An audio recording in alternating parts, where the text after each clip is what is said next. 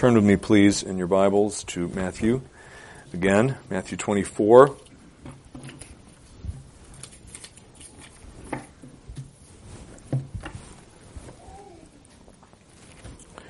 Matthew 24.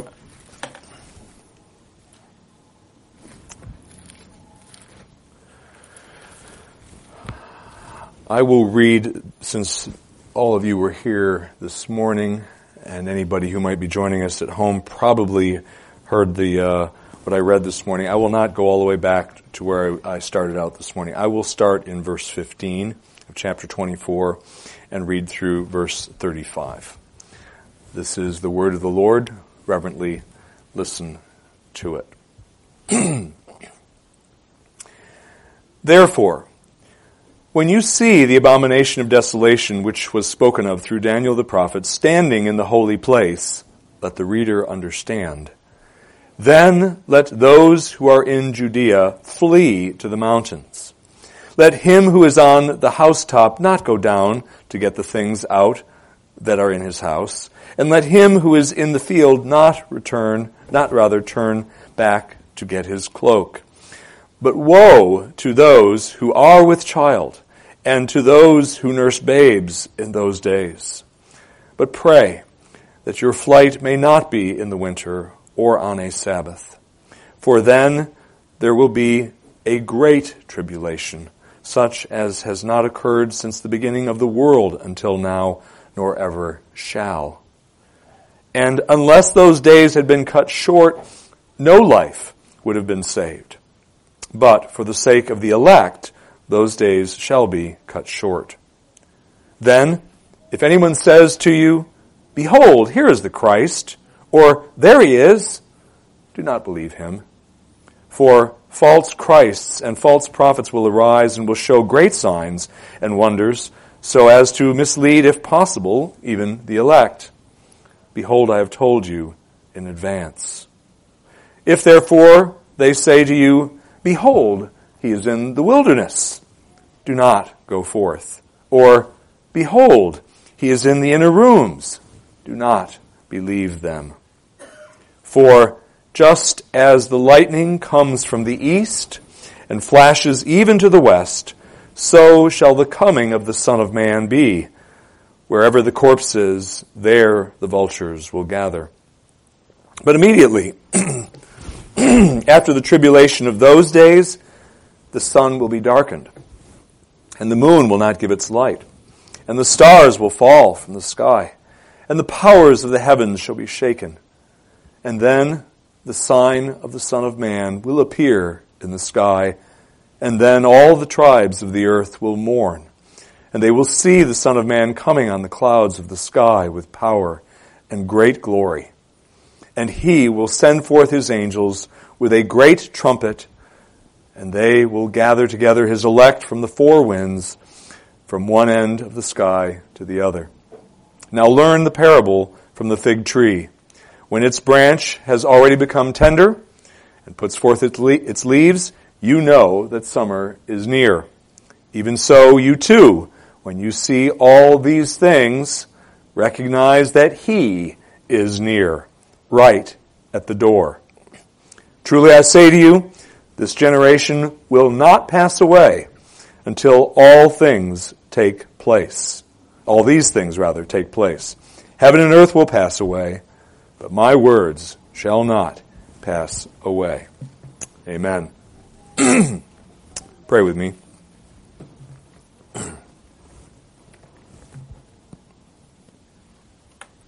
Lord, we thank you for that you are a speaking God, and that you have made us in your image so that we can relate to you as you speak to us. We can know you and know you better and better through your speech to us. We thank you that you've given us your written word.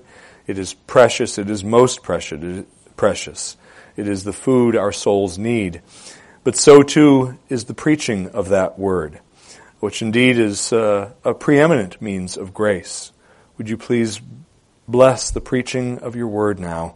Would you please use me, my words, my mind, and my studies to be a blessing to your people.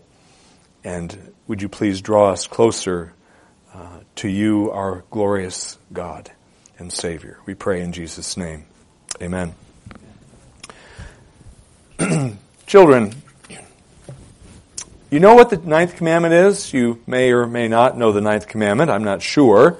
You may not know that it is the ninth commandment. You've probably heard the commandment. The commandment is, thou shalt not bear false witness. You've heard that, right? Thou shalt not bear false witness. You shall not bear false witness. What that means, kids, is that it's a sin to lie. It's wrong to tell a lie to somebody. God is grieved when His little children, be they adult little children or little children, lie. It's a sin. And it's a serious sin. And Christians are not supposed to tell lies. So yet, although we do sometimes, and we need to ask for forgiveness from God and the person we lied to as well. But Christians, children, are not only not supposed to tell lies, we are not supposed to believe lies either. We're not supposed to believe lies. In this passage that we're looking at today, this evening, there are people that were going to tell lies at the time when Jerusalem's destruction was near at hand. And that they were going to try to lie to people and lead them astray so that it would injure them spiritually and perhaps gravely injure them physically as well. And in this passage, Jesus warns His people, do not believe their lies.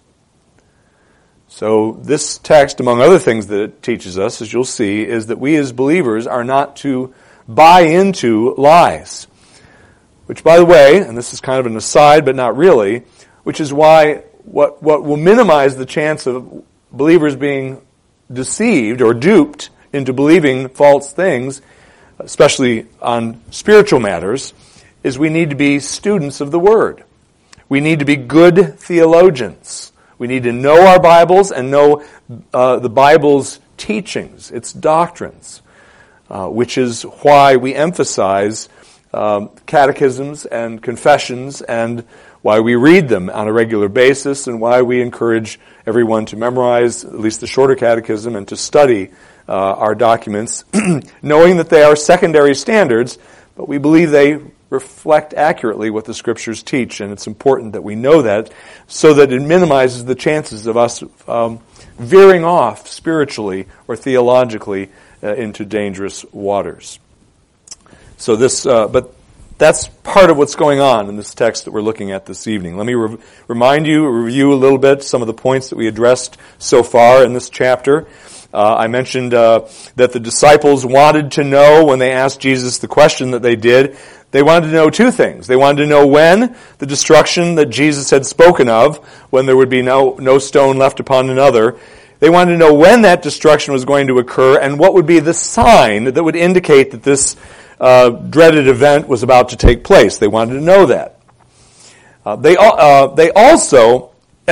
correctly assumed when they asked their question about the destruction of the temple, they correctly assumed that the end of human history would be brought about by Jesus' return, His second coming. I'll reread the question just to remind you. They said, tell us, when will these things, the stone not being left upon another, be, and what will be the sign of your coming and of the end of the age?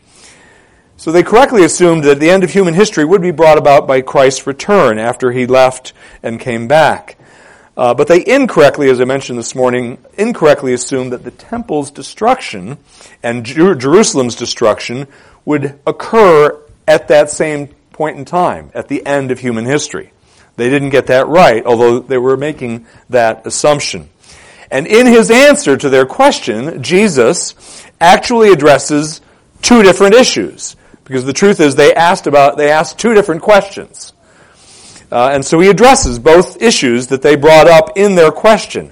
First, He discusses His bodily return to earth in judgment at the end of the ages, and the events and phenomena that both will and will not precede that second coming of His.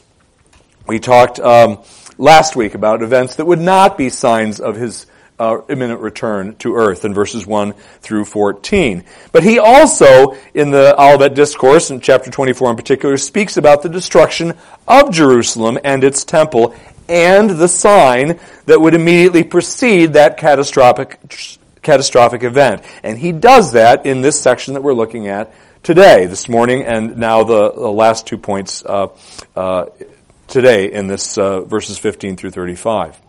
Now this morning we saw 2 points. We looked at the first 2 points in the 4-point sermon.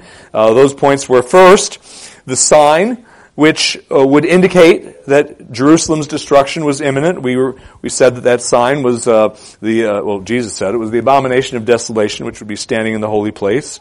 I made the point that could either be the Idumeans, whom the Jewish zealots invited or brought into the temple precinct to help defend it against the Roman siege, or more likely, because of what Luke says, it's a reference to the Roman armies itself with their ensigns. Ensigns? I got it. I said ensigns this morning and was corrected. It's not ensigns, it's ensigns. Something like that. Anyway, at any rate, that's probably more likely what the abomination is the Roman armies itself. Well, the second point that we looked at this morning, that was not only the sign that would indicate Jerusalem's destruction was imminent, but what Christians were to do when Jerusalem's destruction was imminent. And what they were to do, we were told in verse 16, was to flee away from Jerusalem, which would be where it would be natural for people to want to flee, and most of the Jews did, who were not converted to Christianity. Jesus says, don't flee there, flee to the mountains. Flee away. Flee to the uninhabited portions of the land around you is where they were to go. And that was because Jerusalem, rather than successfully repelling the Roman armies when they came in 70 AD, it was going to undergo a siege which would produce almost unimaginable suffering for those who endured that siege inside the city of Jerusalem. But most Christians, as I mentioned this morning, Eusebius told us this, most Christians, if not all of them, that lived in greater Jerusalem and in Judea avoided this horrific slaughter and this what happened inside the city. They avoided it by heeding these words that Jesus told of the disciples that they, in turn, shared with other Christians over the course of the next 40 years before the Roman army came and God destroyed Jerusalem through that army. That leads us to the last 2 points from this passage, and they are this. Thirdly, what believers were not to be deceived by when Jerusalem's destruction was imminent. Look at that in just a moment. And then finally, how soon would it be before Jerusalem's destruction was imminent from the vantage point of Jesus and his disciples? Okay? So first, what believers were not to be deceived by when Jerusalem's destruction was imminent. We see this in verses 23 through essentially 31, well actually 33. What they were not to be deceived by was by people claiming that the Messiah had returned. Look at verse 23. Then if anyone says to you, behold, here is the Christ. Christ means Messiah. Behold, here is the Messiah. Or, there he is. Do not believe him. Now, what were these people who were going to claim, and obviously happened around 70 AD, just prior to the time of the Roman siege, or during it perhaps, what were these deceivers claiming about the Messiah? We can glean a little bit of what they were claiming from what we read here in Jesus' words. First thing that we can glean in verse 26 is that few people, this is what they would say, these deceivers, few people other than themselves, the deceivers, were aware that the Messiah had returned to Israel because his coming was largely unseen.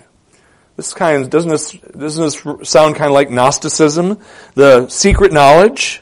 I have secret knowledge. I know where the Messiah, I know he's come. He kind of privately came to me or some of my friends. He didn't come to you, but I can show you where he is. That was what essentially these deceivers were saying, and we get that from verse 26. If therefore they say to you, behold, he is in the wilderness. What's in the wilderness? Nobody. Right? He's out there where nobody saw him. He showed up in the wilderness on some mountain peak in Transjordan. If therefore they say to you, behold, he's in the wilderness, don't go forth. Don't go out there and try to find him, because he's not there. And also, he says, or they might say to you, behold, he is in the inner rooms. In other words, he's in a secluded place where large people can't see him. And then he says, do not believe them. So these deceivers, around the time of Jesus, of Jerusalem and its temple's destruction, just prior to it, this is what they were going to say. Oh, the Messiah's here. It's all right. I know where he is. And the second thing they were going to say was these deceivers were going to say, and I can point out where this unnoticed Messiah is, that you didn't notice, but I know about. I can point him out to you, because I know where he's hiding, or where he surreptitiously showed up.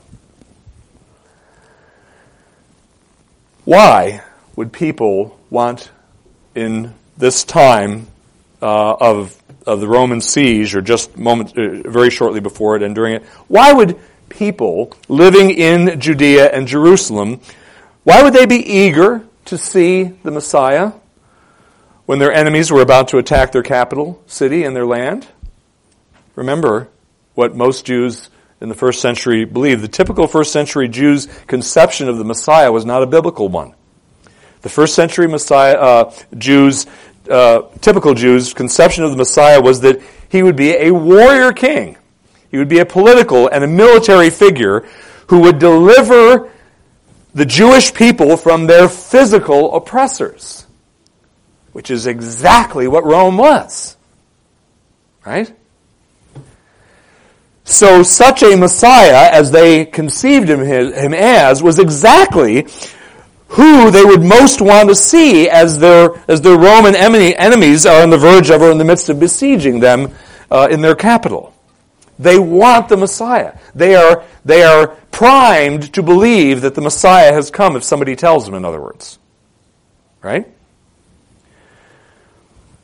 Sadly, for them, such a Messiah was merely a figment of their imaginations. And he wasn't coming, because he didn't exist. Well, here, in this passage, 23 through 26, Jesus is warning Christians, most of whom were probably Jewish Christians, if not all. Maybe there were an occasional Gentile Christian thrown in there who lived in Judea, but most of them would have been Jewish Christians who believed on Jesus as their Messiah and Savior and King. But he is warning Christians, don't be duped by such lies. Children, this is what I was saying to you earlier a few moments ago, that not only should Christians not tell lies, but they must not believe lies. And this is what Jesus is saying to his people in 70 AD who lived in Judea and near Jerusalem.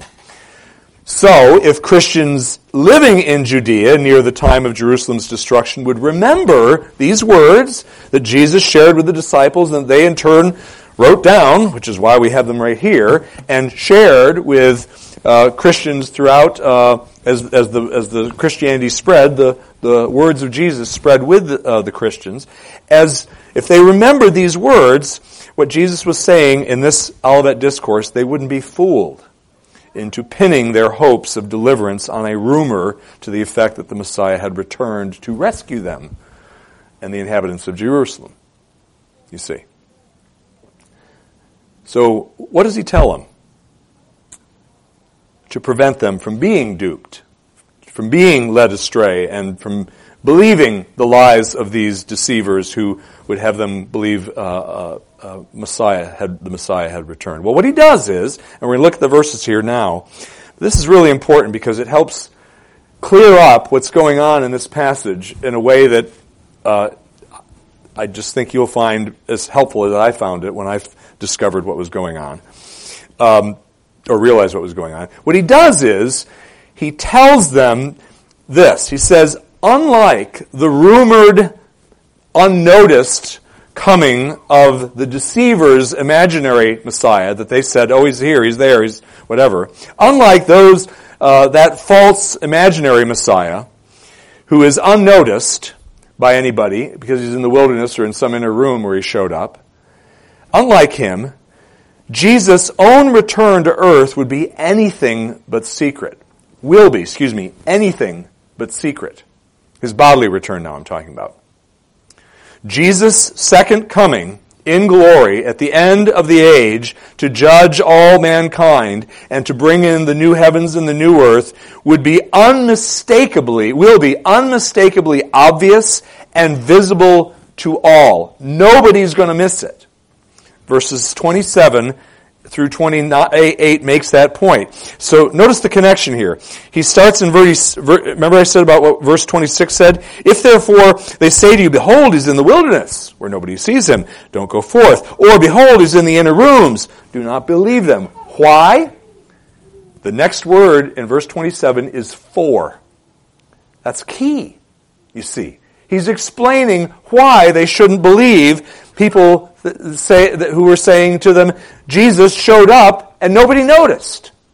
He came back and nobody noticed. Because, verse 27, for just as the lightning comes forth from the east and flashes even to the west, meaning all the way across the sky, even like that, so shall the coming of the Son of Man be. And then this somewhat cryptic reference to vultures essentially means the same thing. It's going to be obvious. When you see vultures flying overhead in East Texas, a dozen of them circling, you know what's happened. There's no doubt what's happened. There's a dead carcass down below that they're heading for. And that's, again, the point. And so Jesus is saying, when I come back, everybody is going to know. There's going to be no question about what is happening when I return. That's the point he is making there. And the parable of the fig tree, found in verses 32 and 33, I'll read that. Now learn from the parable, wait, hold on a moment here. Where am I? Oh, no, let me back up before I say that. In verses 29 through 31, which I'll read in just a moment, Christ elaborates on the unmistakable character of his return. So let me read those. 29, but immediately after the tribulation of those days, and by the way, this tribulation in verse 29 is not the tribulation that's spoken of back in verse 21. That tribulation is when when Jerusalem was being besieged, and the results of that besiegement. This tribulation in verse 29 is at the end of the ages, near the end of the ages, as the end of the ages approach. And it's not the dispensational one, by the way, either. But immediately after the tribulation of those days, the sun will be darkened, and the moon will not give its light, and the stars will fall from the sky, and the powers of the heavens will be shaken. And then the sign of the Son of Man will appear in the sky, and then all the tribes of the earth will mourn, and they will see the Son of Man coming on the clouds of the sky with power and great glory, and he will send forth his angels with a great trumpet, and they will gather together the elect from the four winds, from one end of the sky to the other. Those signs mentioned in there, which are going to come subsequently to the tribulation, by the way, that will come when Satan is released at that little period that's talked about in Revelation 20. That's what's probably being referenced here in terms of the tribulation. When those signs appear, then, and they're going to be spectacular, they're going to be scary, and I think they're going to be literal. You know this language is borrowed from the Old Testament. There's several places in the Old Testament where this language is used, and it's used as language of judgment, but it doesn't mean literally that those things happened. It's just that God was coming in judgment on some nation, be it the Edomites or the Babylonians or the Jews or whatever. Here, I am convinced it's literal. That at the end of the ages, it's actually going to be literal. And they're going to be signs that are visible, and they're going to be accurately reflect what is written there, which was heretofore figurative when it was used in the Old Testament by the Old Testament prophets to describe judgments that lesser judgments that came during those time frames. So, the parable, now let me get to the parable of the fig tree, the one recorded in verses 32 and 33. I'll read it. Now learn the parable from the fig tree. When its branch has already become tender and put forth its leaves, you know that summer is near. Even so, you too, when you see these things, and these things there, I believe, is a reference to the signs that are mentioned in verses 29 through 31. When you see these things, recognize that He is near, right at the door. And by the way, Luke, in his account, his version of the Olivet Discourse, the wording is different in Luke's version. He says, recognize, when he tells the same parable, but Luke says, recognize that the kingdom of God is near. I think that points to not that what happened in 70 A.D., but what will happen at the end of the ages, because it is regularly described as the kingdom of God. The kingdom of God is used in different ways in the kingdom of heaven, but one of the ways it's commonly used is to describe the eternal state.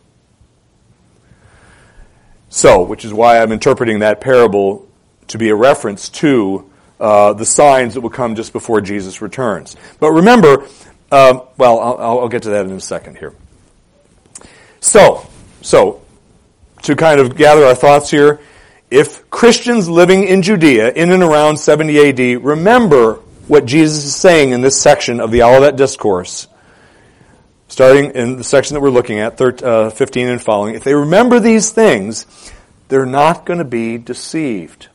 They're going to know when to flee, and they're going to know who not to believe and what not to believe. Because when everybody else is going to want desperately to believe that Messiah has returned to help them against their political enemies, their military enemies. The Christians will know, no, that's not true. We need to get out of here. And they did. So, finally, and lastly, I'll review one more time. We've seen this morning the sign which would indicate the Jerusalem's destruction was imminent, the abomination of desolation standing in the holy place. We saw what Christians were to do when Jerusalem's destruction was imminent, namely flee away from Jerusalem and to the uninhabited mountainous areas. And then thirdly, we just looked at the point what believers were not to be deceived by when Jerusalem's destruction was imminent, namely somebody telling them, hey, the Christ has arrived, but you haven't seen him because he's in a remote place. Let me go and show him to you. And we'll get him to help us. And then finally, and lastly, this text speaks of how soon would it be before Jerusalem's destruction was imminent? How soon from the point of time when Jesus spoke the words to his disciples in 30 A.D.? So, how soon would it be? The answer is found in verse 34. Therefore I say to you, this generation will not pass away until all these things take place. That word has been disputed by those who don't like the apparent conclusion that the word points to. And his people have tried to dismiss this, well-meaning folks, but whose theology differs from our own, who tried to dismiss this and says, this means race, or this doesn't mean generation the way it normally means generation. I got news. It does mean generation as it was regularly used in the Bible and in the day, the first century. And that is a 40-day period, a 40-year period was a generation. 40 years.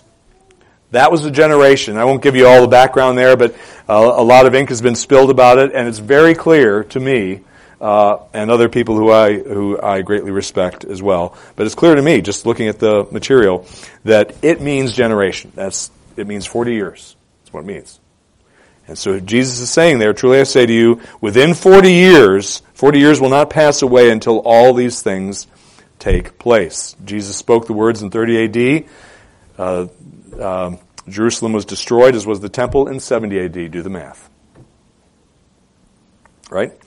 The God of the Bible keeps his promises and his threatenings. Gracious promises to his children, threatenings that he makes upon those who do not repent and believe on the Lord Jesus Christ. If any of you here, or some folks that might be at home listening to us, have not fled to Jesus Christ as your only hope, not part of your hope, but your only hope of being forgiven and going to heaven rather than going to hell, which we all deserve, if you do not do that, God is threatening to destroy you for eternity, and he will. And you, as well as me, all of us, deserve that, but those who don't flee to Christ will get it. So if you have not trusted in Jesus as your Savior and Lord, and you can't trust him just to save you from hell, but not live for him, he is the Lord of those whom he saves. You need to trust him that way and trust only in him. Something should be noted here about verse 34 and what it's saying.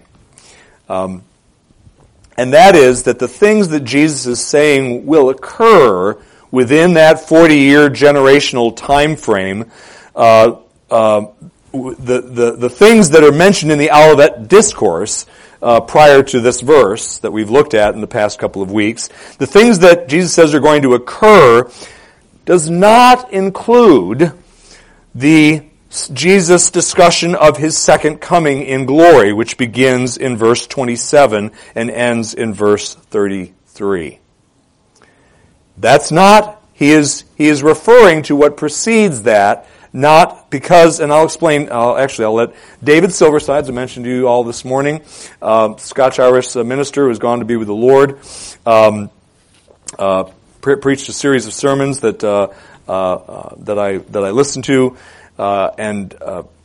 anyway, sound exegete. But here's what he said about it, and I hope you can follow it. It's not particularly eloquent, but it describes very well why this is parenthetical, this section about the second coming of Christ. Silversides. The problem, quote unquote, created by this generation, the phrase this generation in verse 34, is solved by treating the brief description of Christ's second coming in verses 27 to 33 as a parenthesis in which Jesus' unmistakable, very public appearance, meaning in his second coming, is contrasted with the private appearances of the false Christs. So, when Jesus says that all these things will be fulfilled in this generation, 40-year time frame, he means all the things that are not a sign of the end. He means all the things that are not a sign of the end, meaning the end of the ages, the apostles' generation will see. Got that? The event that is described in verses 27 through 32, the end brought about by Jesus' second coming, is not among the events that Jesus is saying will be fulfilled in the apostles' generation. What verse 34 is guaranteeing is that the apostles would see the one-off event of the destruction of the city of Jerusalem, and then some of the apostles, he says the apostles, but he meant some of the apostles, would see the one-off event of the destruction of the city of Jerusalem, and in addition, false Christs, persecution, nation rising against nation, famines, earthquakes, plagues, etc. They'll see that. And it includes all that. When he says all these things will take place, they'll see all those things, which aren't signs of the end of the ages, but are things that they will see and witness in their own lifetime, as well as the destruction of Jerusalem, and it too isn't a sign of the end of the ages. They'll see all those things. I'm still in the middle of his quote here, and by the way, it's a modified quote. I had to clean up some of what he said, and when I typed this up, but it's more or less what Silverside said. So let me read that last sentence again. What verse 34 is guaranteeing is the apostles would see the one-off event of the destruction of the city of Jerusalem, and in addition, false Christ, persecutions, nations rising against nation, famines, and earthquakes. With the exception of the destruction of Jerusalem, All believers living within the period between the first and second comings of Christ would see these things as well. Now, you and I are not going to see the destruction of Jerusalem. It's already happened.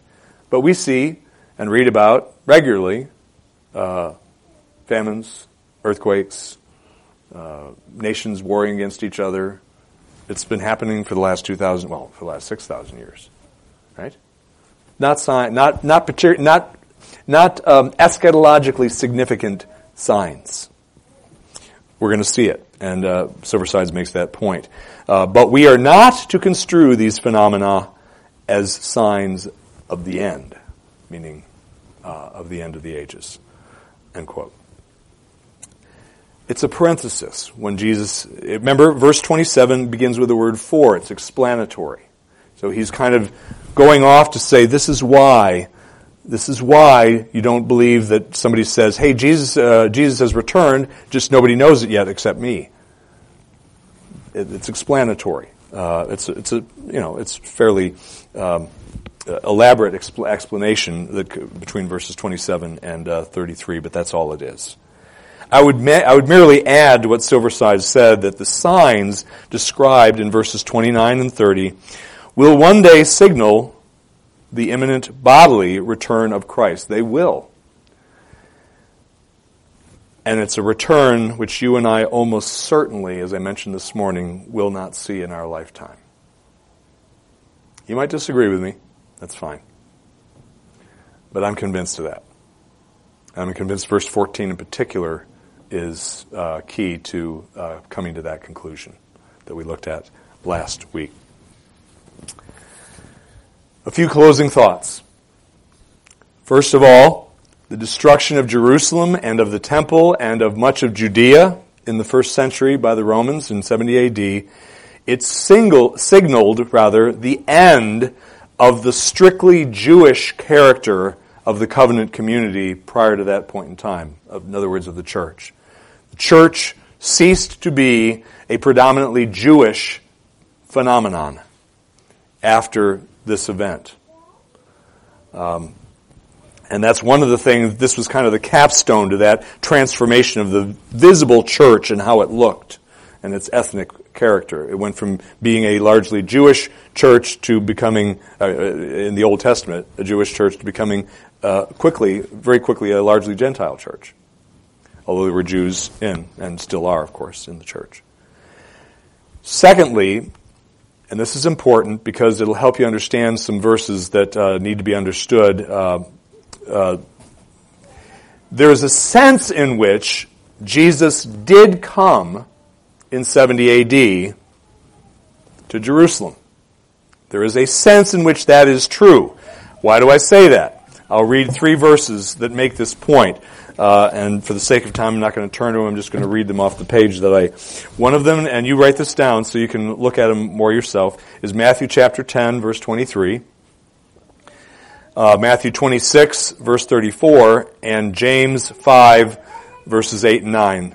There are a couple of other passages too, but those will work. Let me read Matthew 10:23. Jesus says, but whenever they persecute you in this city, and I believe he's referring here to the 70, I think it is, or the 12. No, it's the 12. He's speaking to the 12 when he's sending them out. Whenever they persecute you in this city, flee to the next. For truly I say to you, the apostles, you shall not finish going through the cities of Israel until the Son of Man comes. I think that's a reference to 70 AD. Matthew 26:64, Jesus speaking to Caiaphas in his trial before the Sanhedrin. Jesus said, Caiaphas, you have said it yourself. And Caiaphas had just said, essentially, inadvertently acknowledged that Jesus was the Messiah. He said, you have said it yourself. Nevertheless, I tell you, hereafter remember he's talking to Caiaphas, you shall see the Son of Man sitting at the right hand of power and coming on the clouds of heaven. I think that may be a reference to what happened in 70 AD too. That's certainly very very possible, although it's a little bit problematic, and you got to be a little tentative about that. Another last verse I'll give you is James chapter 5, verses 8 through 9. We read there, "You too, be patient, strengthen your hearts." And he says, "For the coming of the Lord is at hand." James was a Jew. He was writing to Jews, and he was writing early on. It's one of the earliest books of the New Testament. He's writing to the Jewish church, in other words. And he says, "But you, be patient, strengthen your hearts, for the coming of the Lord is at hand. Do not complain, brethren, against one another, that you yourselves may not be judged. Behold, the judge is standing right at the door." I think that's pretty clear.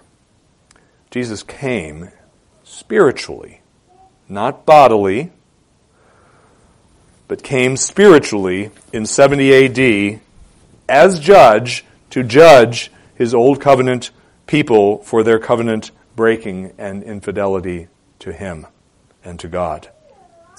So there is a sense in which Jesus came, but it was not the coming, if I can put it that way. But he is coming again, bodily, in glory, with great power and great glory, with the holy angels and in flaming fire.